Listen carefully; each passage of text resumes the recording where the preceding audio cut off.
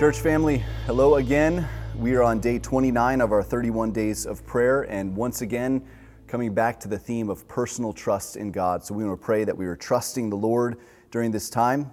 If you look at the 31 days of prayer guide, we're focusing on Malachi chapter 3, verse 6. Malachi chapter 3, verse 6. Let me read that for us. For I, the Lord, do not change. Therefore you, O children of Jacob, are not consumed. The word "for" there can actually be translated truly. Truly, I, the Lord, do not change. It's a fact.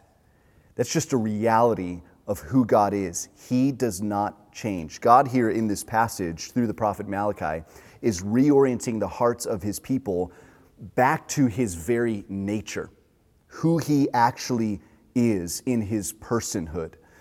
Because if we get this right, then we get everything else right.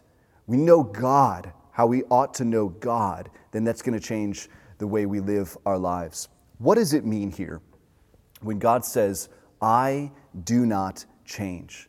Because in some places it seems like God does change. When you look at Scripture, it seems that there are places where he's changing in different ways. Even in the book of Malachi, in chapter 2, verse 17, he tells the people that they have wearied him because of their constant questioning of whether or not he is just. You have wearied me. Is that change? Sounds like it, perhaps, to become wearied. When God says, I do not change, this is not a reference to his actions. This is a reference to his nature and his character. He is always the same. He is God always. God will always be, for example, holy. There will never be a time when God ceases to be holy. We can always expect God to respond to everything from his holy nature.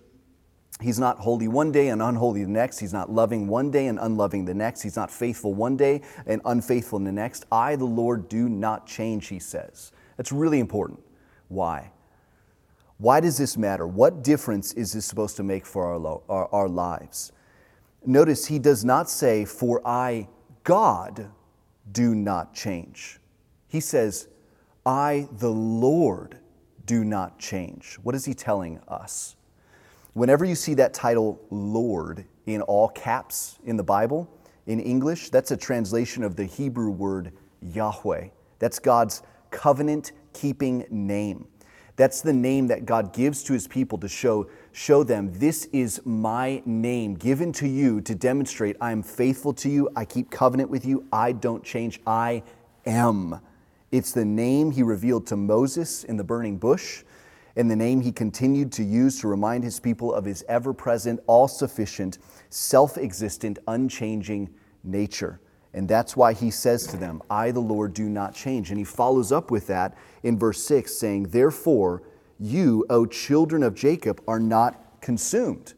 In other words, the reason why you still exist, Israel, he's referring to the Old Testament people of God, the nation of Israel, the reason why you still exist as a people is because I have promised to keep you alive, and I intend to keep my promise because I, the Lord, do not change. I'm faithful to you, O children of Jacob. Just by the very fact that you have a continued existence is a testimony to this reality.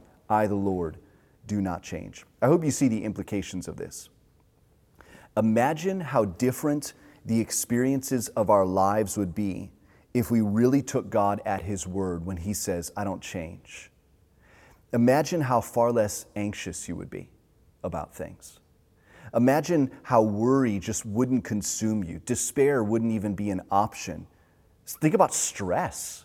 How much less stressful would you be if you believed God and took him at his word when he said, I don't change? I think the experience of stress in particular is often related to our low view of God in that moment. Instead of resting in God's unchanging character, we're stressing about our ever-changing circumstances. I, the Lord, do not change. That's a place where you can find security. It's a place of comfort. You don't have to wonder if when you wake up in the morning, God is randomly just going to be against you. He is for you today, tomorrow, maybe not. You don't have to worry if he'll revoke all of his promises to you. You know, sometimes he works everything together for good, sometimes he just doesn't feel like it. God is not inconsistent. You know what to expect from him. I think that this is a common problem that some children have with their parents, right? One day, dad is lighthearted and fun-loving, but the next day, he's just an ogre for no apparent reason, at least to them. You just never know what to expect. This is not so with God. He is unchangeable.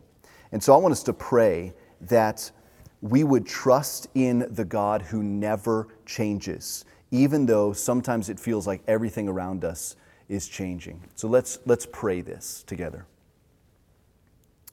Father, we pray that you would remind us once again that you are the God who does not change. You are the same yesterday, today, and forever. Give us grace to believe this in the middle of these ever-changing circumstances. We don't know what to expect tomorrow. You know, you don't change. So let us stand firm on that rock-solid truth that you are God today and you will be God, the same God tomorrow. We pray these things in Jesus' name. Amen.